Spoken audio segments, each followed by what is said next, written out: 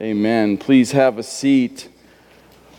In the last words he spoke as he accomplished our redemption, Jesus from the cross said, "It is finished." And when he comes again to fulfill the final perfect restoration, he's going to say three more words: "It is done." And we're in the middle of those two places.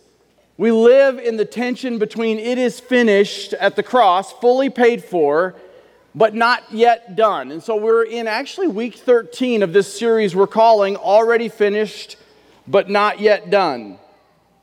It has been a month since we've been in Revelation. It has actually been since the first week of June, or the second week of June, that I was teaching in Revelation. So I'm pretty pumped today to just get back here and get to teach through this powerful book. One of the things I want to remind you of as we open up this word the next few weeks, and we're going to be in Revelation, Lord willing, for the next month or so, is that prophetic or apocalyptic literature, and apocalyptic just means unveiling, is full of symbolism and imagery where the writers, like Daniel, we've seen the last month or so, or John, we're going to see now in Revelation, are doing the best they can to put into words a picture they can barely describe. There's a lot of details we can get sideways in, and we're not going to spend a lot of time on them. Not because they're not worth the pursuit, except that sometimes you get to the end of these little rabbit trails of what does this vision look like, and what really is going on, and how do we match up what John is describing here with what's going on in the world today, and you get to the end of those things, and you don't ever get closer to really knowing the answer, and you just lost the big picture. So we're going to spend most of our time talking about the main thing, and that is Jesus Christ. Revelation was not written so that we could dig into every detail. Revelation was inspired by the Holy Spirit for John to write for us so that we would understand that God has a plan and He is fulfilling it perfectly in His Son, Jesus Christ. That's why it's written. So that's what we're going to spend our time looking at. Looking at these books is just simply marrying our physical reality with the spiritual reality that we can't see. So what John is trying to do here is mesh those things together.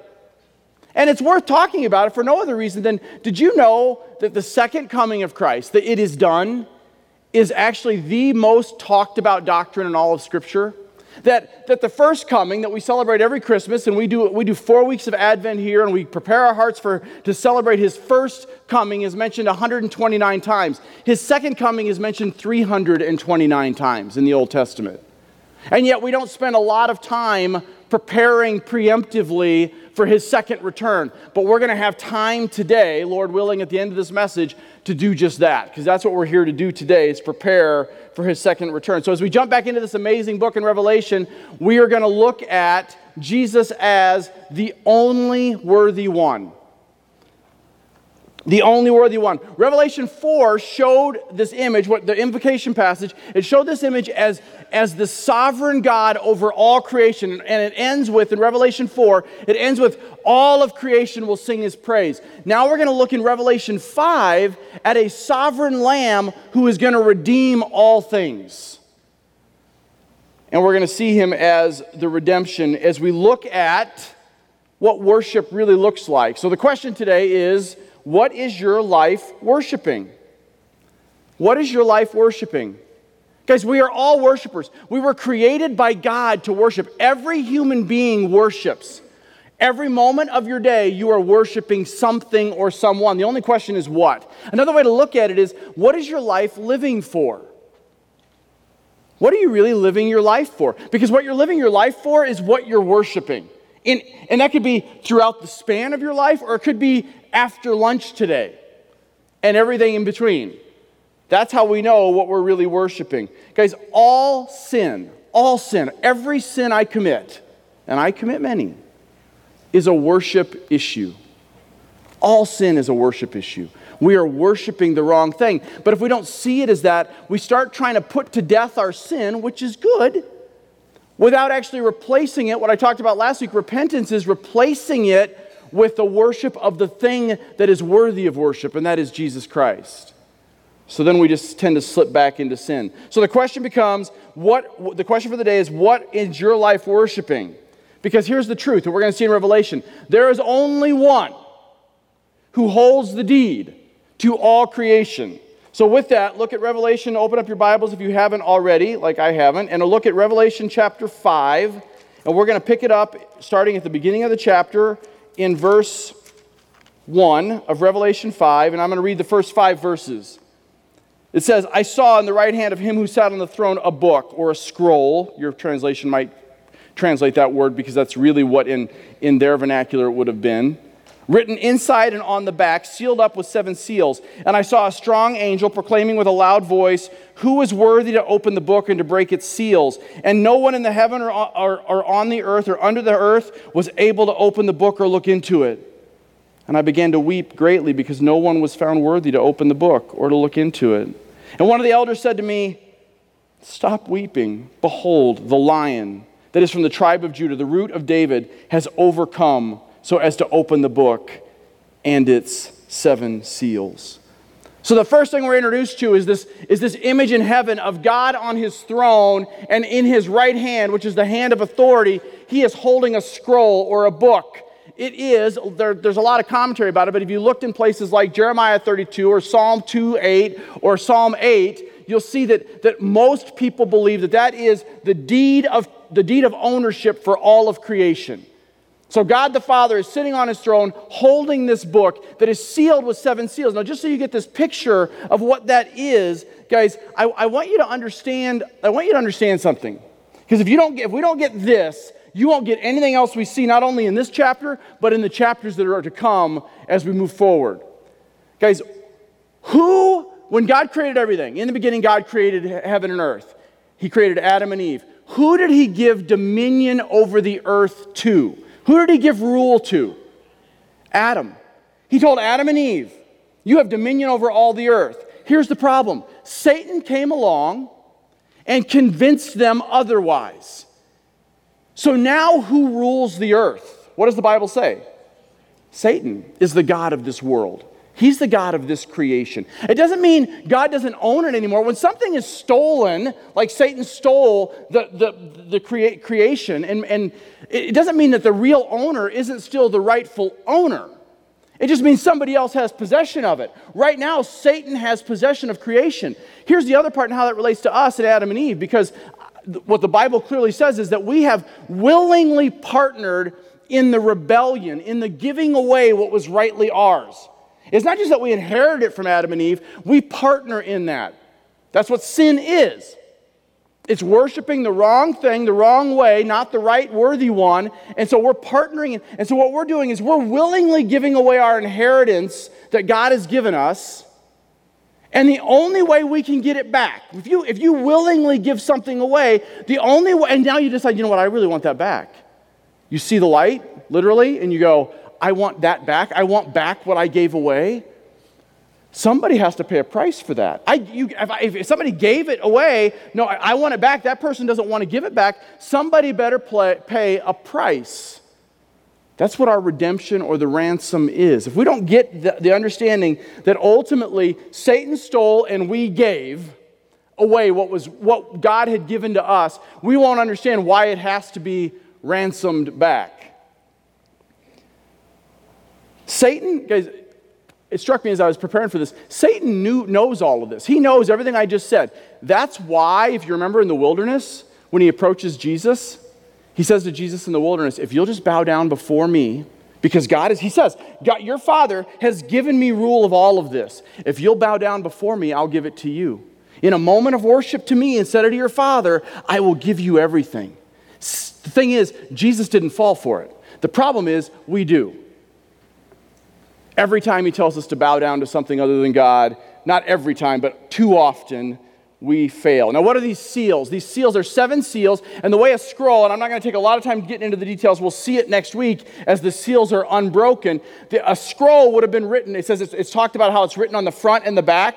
Well, on one side, it would actually list, here are the details of what's going to happen in the world. And we're going to see some of that moving forward in Revelation 6 through 19.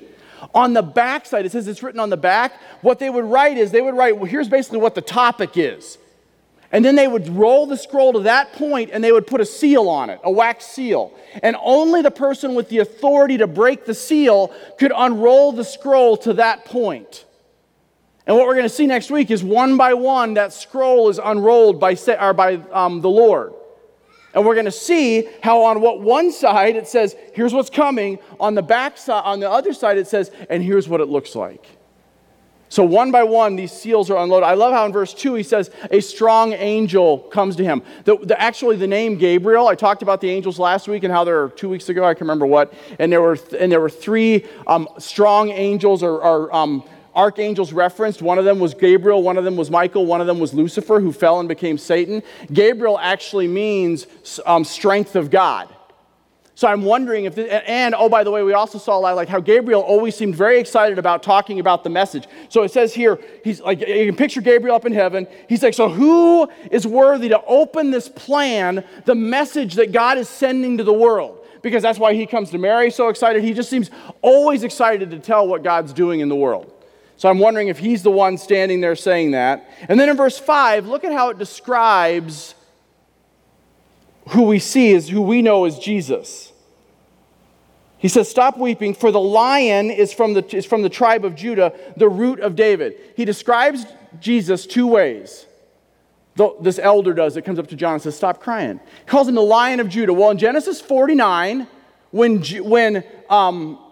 Jacob is blessing all of his 12 children. Abraham has Isaac, Isaac has Jacob. Jacob, before he dies, is blessing his children. And he says, he looks at Judah, and he says, the scepter will not depart from you until Messiah comes. That was like 2,000 years or so before Jesus came. God is calling his shot, and he's saying, Jesus will come from the line of Judah. Well, I'm not going to take the time to tell you or to show it to you now, but Jesus' earthly lineage in both his father and mother are through the line of Judah. The other thing he calls him is the root and descendant of David. Right? Well, Jesus calls himself that. We won't turn there, but at the end of the book, in Revelation 22, he says, I am the root and the descendant of David, the first and the last, the bright morning star. So here's this Lion of Judah that now we're going to look at, and it's bringing us to our second point. So there is one who holds the deed to all creation, and there is only one who is truly worthy to redeem and renew that deed that was thoughtfully stolen by Satan. So pick it up in verse 6.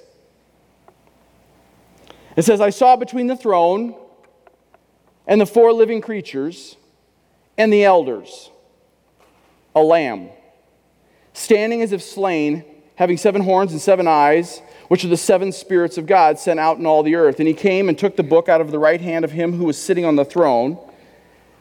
And when he had taken the book, the 4 living creatures and the 24 elders fell down before the Lamb, each one holding a harp and golden bowls full of incense, which are the prayers of the saints.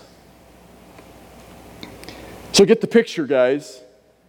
He sees God holding this deed to all of creation. He sees a lamb as if slain. So a lamb who had died but is now alive walks up to take the scroll. Everybody's looking around going, who's worthy, who's worthy, who's worthy? And Jesus walks up. Guys, do you know that Jesus is referred to some 30 different ways in the book of Revelation? Like there's, just like as Abby was talking about writing down the names of God, in Revelation alone, Jesus is referred to 30 plus different ways. 28 times he's referred to as the Lamb, and this is the first one. Why? Because the Lamb slain was his role in the triune Godhead to redeem back for us what we willingly gave away. And so he's going to be, now the 7 horns are a picture of power, so 7 is the number of completeness. He's saying he is completely powerful. The 7 eyes are the 7 spirits of God that are listed in Isaiah 11, I think it is, where he talks about that he's going to be full of these 7 spirits, which is just a picture of the completeness of the Holy Spirit. So he walks up and he's going to take the lamb who is standing is going to take the scroll from his father's hand. All the standing part really means is he has authority to do God's work. Because everybody else ends up flat on their face.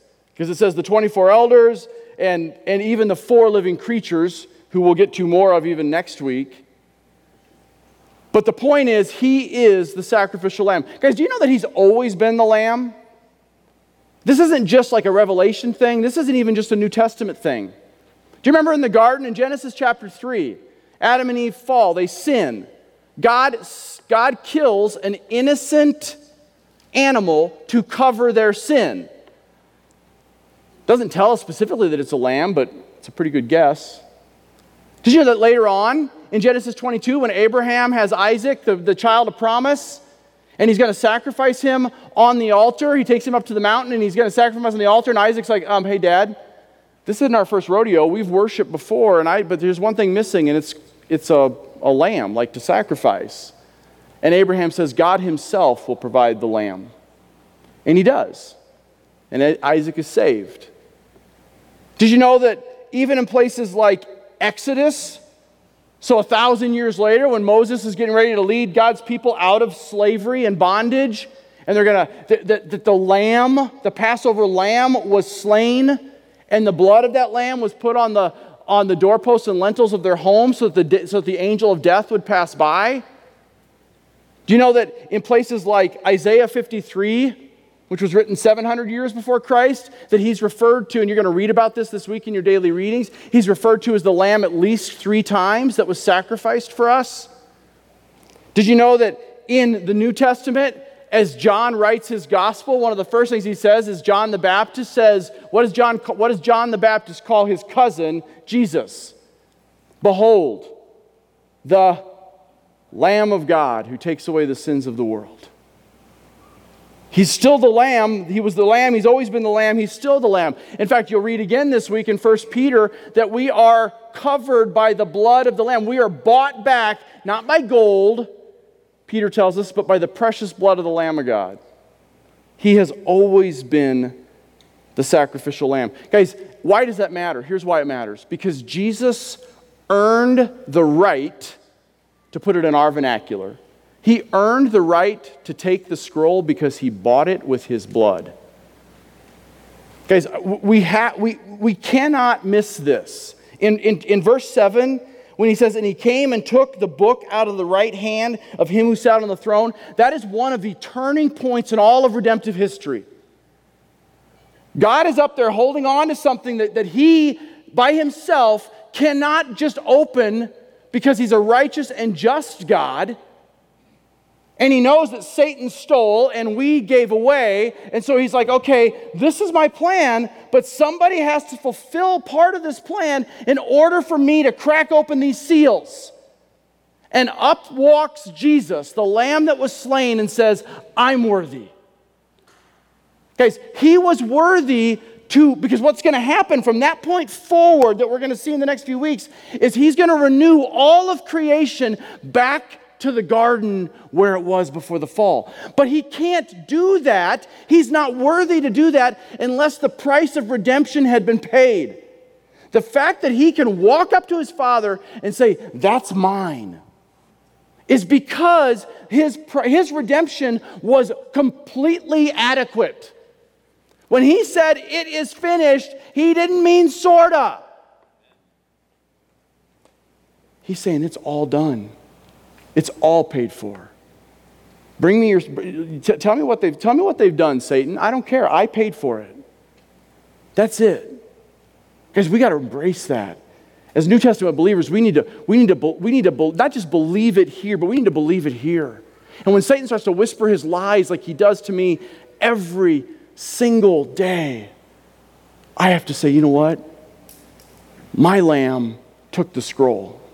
So get behind me, Satan. He bought me. But guys, the only way he comes back as this renewing, conquering lion that he's going to come back as, and we've seen pictures, we've seen evidences of that, is because he is the sacrificial lamb. I'm excited for that Jesus that we saw in Revelation 1. Eyes aflame, tongue like a sword, mountains melting like wax before him. That's what he's going to come. We're going to see that again at the end of Revelation. But guys, the only way that Jesus is possible is if the first Jesus, the Lamb of God, came. The first form of him in incarnation. The price had to be paid.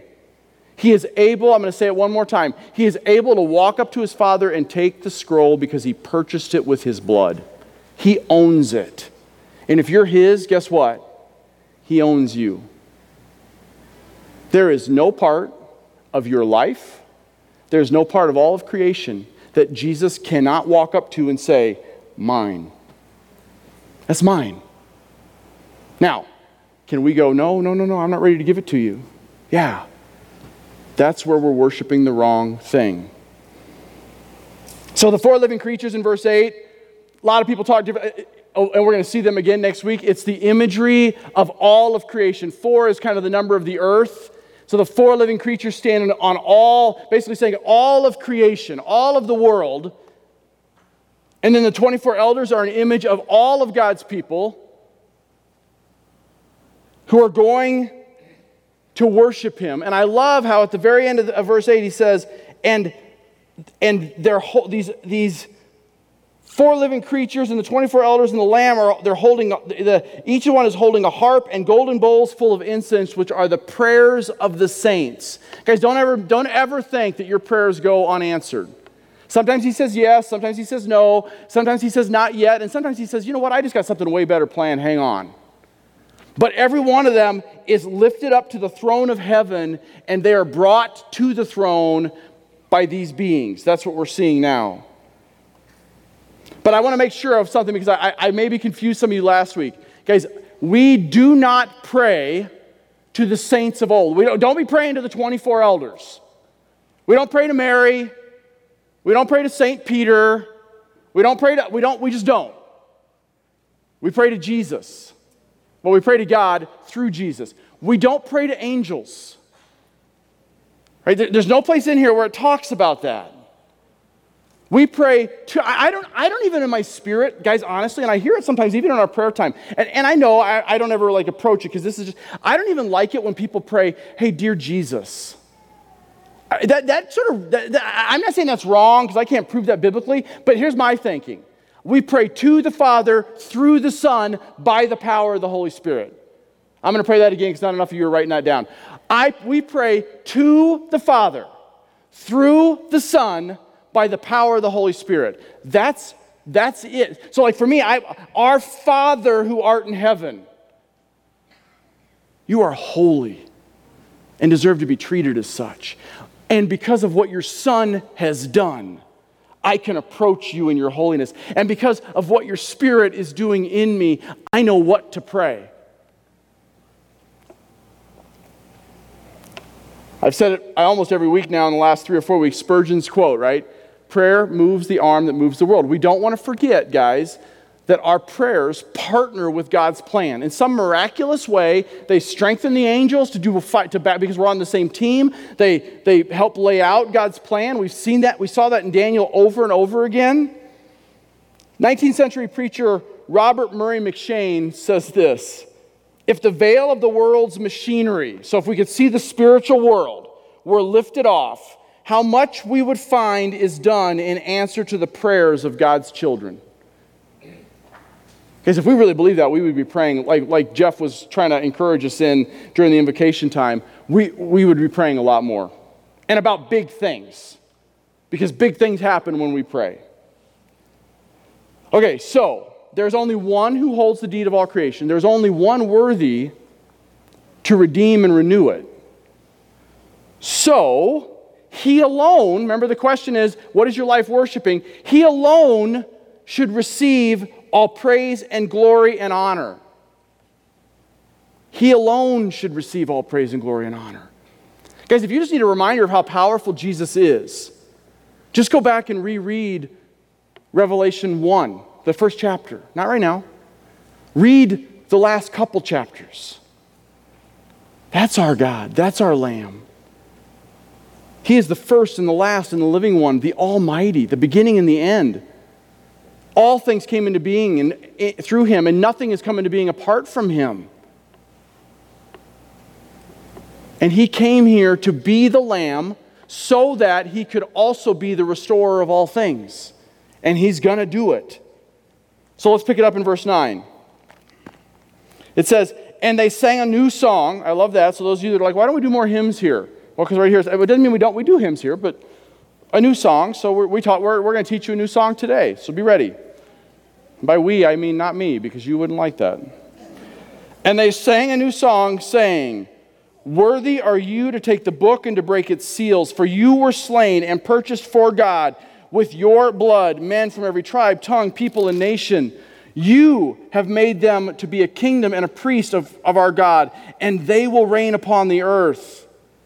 And then, guys, we see this ever-expanding circle of worship. So he's like, so there's these 24 elders and these 4 living beings, and now here come, like, the angels are like, they're seeing what's going on, and they're so excited. They're like, you can almost picture like Michael and Gabriel going, everybody circle up! And it says, and then I looked and I heard a voice of many angels around the throne and the living creatures and the elders, and the numbers of them were myriads and myriads and thousands of thousands. Don't do the math. It's just God's way of saying, you can't count them. There were so many. He's saying, and they're all crying out together in a loud voice, worthy is the Lamb who was slain to receive power and riches and wisdom and might and honor and glory and blessing. Guys, oh, the worship scene there. Like, seriously, we can't even taste that, but we can get glimpses of it.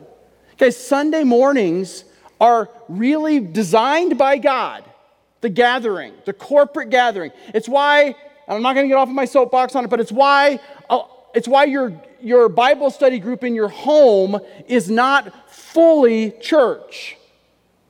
Because what Jeff Abney was talking about, it's when God's people who are gifted and are brought together specifically into a local body and use their spiritual gifts together. We're not just worshiping, we're worshiping right now. Not just when the music team's up here. We are worshiping then. But guys, we will be worshiping in our fellowship. We will be worshiping when we're packing this place up. Whenever God's people are gathered and using their giftedness, we are seeing a glimpse. Admittedly, it's just a glimpse. Not quite as powerful as what I just read. I get it. I get dust mopping the floor does not feel like this, but it can and is an act of worship. Because here's the definition of worship that we use here at Cornerstone. Worship is anytime we turn our mind's attention and heart's affection on Him, praising Him for who He is and what He's done. Worship is anytime we turn our mind's attention and heart's affection on Him, praising Him for who He is and what He's done. That's worship. That's what we're going to be doing. That's what we're doing here today. I love how this scene does give us, though, this beautiful picture of what I talked about last week and what we saw in Daniel.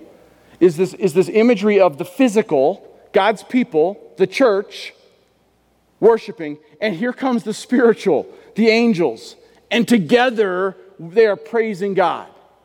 Guys, we, the church, is what Jesus is doing right now in the world. If you want to know what in the world God's doing, it's us. I don't mean just Cornerstone. I mean any Bible-believing, gospel-preaching church in the world. That's what Jesus is doing in the world right now. So we should be about His business. Guys, Jesus made this really clear, that there's this marriage between the physical and the spiritual that we're afraid of. John 4. He's talking to the woman at the well. So you can look it up that way if you want. In John 4, he says, you know what, guys, here's the thing. He's looking at her and he's like, you know what, here's the thing. The hour is coming, and now is, where those who worship God will worship God in spirit and in truth. For God is spirit, and those who worship Him will worship Him in spirit and in truth. I think too many of us, and I put myself in this category, too many of us are very truth and not enough spirit because we're afraid. Right? I want to see it. I want to understand it. I want to know it. I want to define the words. I want to make sure that I've got all my doctrine dialed in. All of those things are important. The church is the pillar of sound doctrine. But guys, apart from the Holy Spirit, it's just words on a page. And I know that because for the first half of my 50 years, I read this and it was just words on a page. Until God made the spiritual eyes of my heart get enlightened. Guys, heaven is a place of eternal worship. Not the casting, we're not going to get into it today, but it's not casting your crowns before the throne. What they're doing here is not what we're going to be doing for all eternity. We will be worshiping him by serving him for all eternity. We will still be working. I said I wasn't going to go there, so I'm not going to go there. But we're going to be doing lots of fun stuff without the sin. It's going to be amazing. It's going to be yard work without thorns. Right? It's going to be being able to have a conversation with somebody and they're your best friend all the time. The question for us is, are we really ready by how we're back to the question, by how we're living our lives, by what we're truly worshiping, are we ready to truly worship? Are we ready to just all in with our lives, spirit and in truth, be worshipers of the Almighty because he is worthy of it? I'm going to ask the music team, or at least some of them, to come back up. And here's what I'm asking us to do. Guys, I'll come back up and explain a little bit more, but I'm asking you right now in the next few minutes, as they do this song, that you would just make room in your heart for the Holy Spirit to move. Just make room in your heart and in your mind for the Holy Spirit to move. Get your mind's attention and your heart's affection on him. Praise him for who he is and what he does. The psalmist writes in Psalm 107, "Oh, give thanks to the Lord, for he is good, for his loving kindness is everlasting. Let the redeemed of the Lord say so, whom he has redeemed from the hand of their adversary." So right now, what are you worshiping? Here's what I mean. Right now, what is your mind on? Right now, what has your heart's affection? It could be something completely worldly. But it could also be something like, you know what? I'm just praying that my spouse gets what he's saying. Guess what that means? You're worshiping your spouse. Our worship, we can pray for other people, but that should flow from an attitude of praise towards who he is, towards what he's done. So right now, in this moment, what has your mind's attention? What has your heart's affection? So Father, I just pray that you would make the answer to that question Jesus Christ and him crucified. For it's in his name we pray. Amen. So normally, this is a time where we would have a prayer Sunday on our first Sunday fellowship or take communion on the other Sundays, and today we're going to get crazy. We're going to do both, or neither. We're going to leave some space for the Spirit to move. We're going to bring the cross back up on the floor like we did a few weeks ago, and there were cards in your bulletin, or you can pick one up in the back to just write your junk on it and give it to him. You can sit at the feet of the cross if you want. There are tables set up over here on both sides where you can just take communion by yourselves like as a family, but there's nobody there to lead you. Just take it. There are going to be a couple of elder couples in the back. The Abneys and the Dawkinses will be in the back. If you need prayer for healing, for spiritual, physical, emotional healing, if you want to tell them that today is the day I feel like my heart is coming to life in Christ, let them pray for you. The music team is going to do some instrumental music. They're going to sing. I don't know what we're going to do. I'll come back up when the Spirit says to come back up, and we're going to finish our time. Let's get comfortable with being uncomfortable. We can't pray for revival and then go, but I want it to look just like we always look. But guys, here's my question.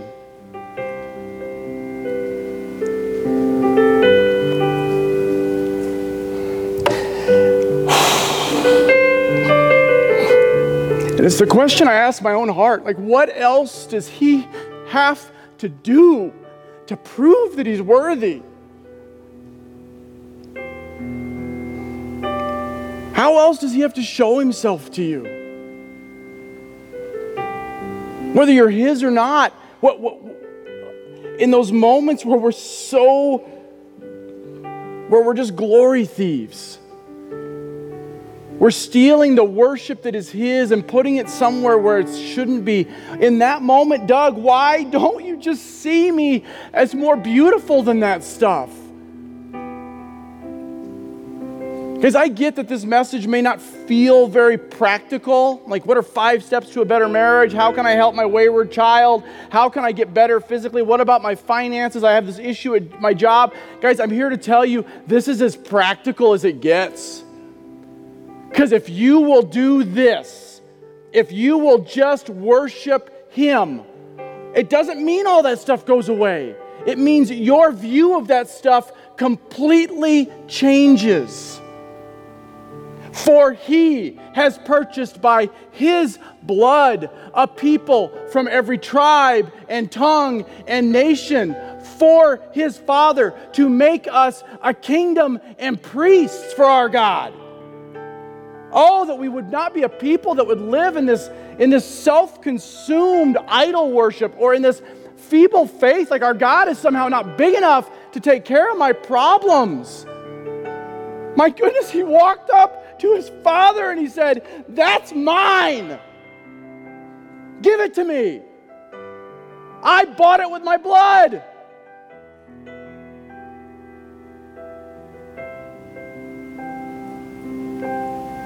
What does He have to do?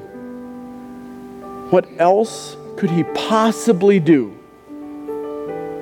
to prove He's worthy?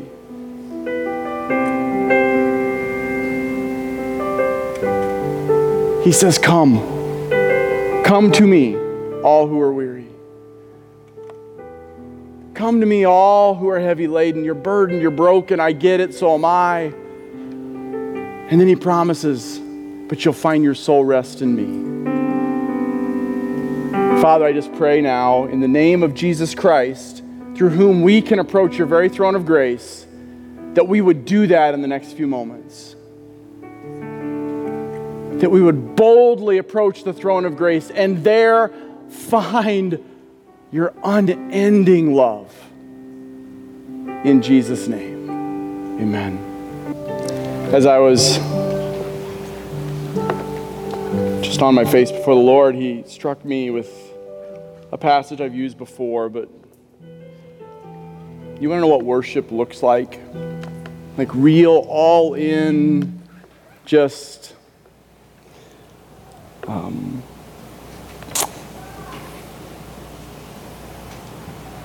hold nothing back worship. The life of Stephen preaches this amazing gospel message in front of the very people that put our Savior on a cross. And it says, when they'd heard this, they were cut to the quick and began gnashing their teeth. Get this. We pray to the Father through the Son by the power of the Spirit. It says, but being full of the Holy Spirit. Guys, do you understand that He doesn't leave us here as orphans? Not only has He purchased our redemption, not only is He going to come back and make all things new, but He sent His Spirit to indwell us. Do you not know that you are the temple of the living God? That you have been bought with a price? But being full of the Spirit, He gazed intently into heaven and saw the glory of God and Jesus standing at the right hand of God. And He said, "Behold, I see the heavens opened. I see the Son of Man standing at the right hand of God." But they cried out with a loud voice and covered their ears and rushed at Him with one impulse. And when they had driven Him out of the city, they began stoning Him. And the witnesses laid aside their robes at the feet of one called Saul. And they went on stoning Stephen, and he called out to the Lord, "Lord Jesus, receive my spirit." And then falling on his knees, he cried out with a loud voice, "Lord, do not hold this sin against them." Wow. Only by the power of the Spirit. And having said this, he fell asleep. Guys, there's only one who holds the deed to all creation. There's only one worthy enough to open that deed. Right? So we should give Him alone all praise and glory and honor, because someday all of creation is going to sing his praise. Someday every knee will bow and every tongue will confess that he is Lord, to the glory of God the Father. And that's where Jesus ends this revelation to John. So I will close with this. In verse 13 of chapter 5, he says, "And every created thing that is in the heaven and on the earth and under the earth and on the sea," pretty much everything, "and all things in them, I heard saying." So God's people and God's angels and all of creation gather up at the end and say, "To him who sits on the throne and to the Lamb be blessing and honor and glory and dominion forever and ever." And the four living creatures kept saying, "Amen." And the elders fell down and worshiped. So Father, I thank you for the chance to do that today. But Lord, I pray that we wouldn't see just these moments as moments of worship, but that even as we continue to worship you in fellowship, as we continue to worship you as we leave here today, Lord, that we would give our lives away like Stephen did, if that's what it takes, as our spiritual service of worship to the only one who is worthy. Lord, I pray for my own heart and for the hearts of everyone who hears my voice right now, that we would simply see Jesus as better. Because he is. He is. And it's in his glorious, beautiful name we pray. Amen.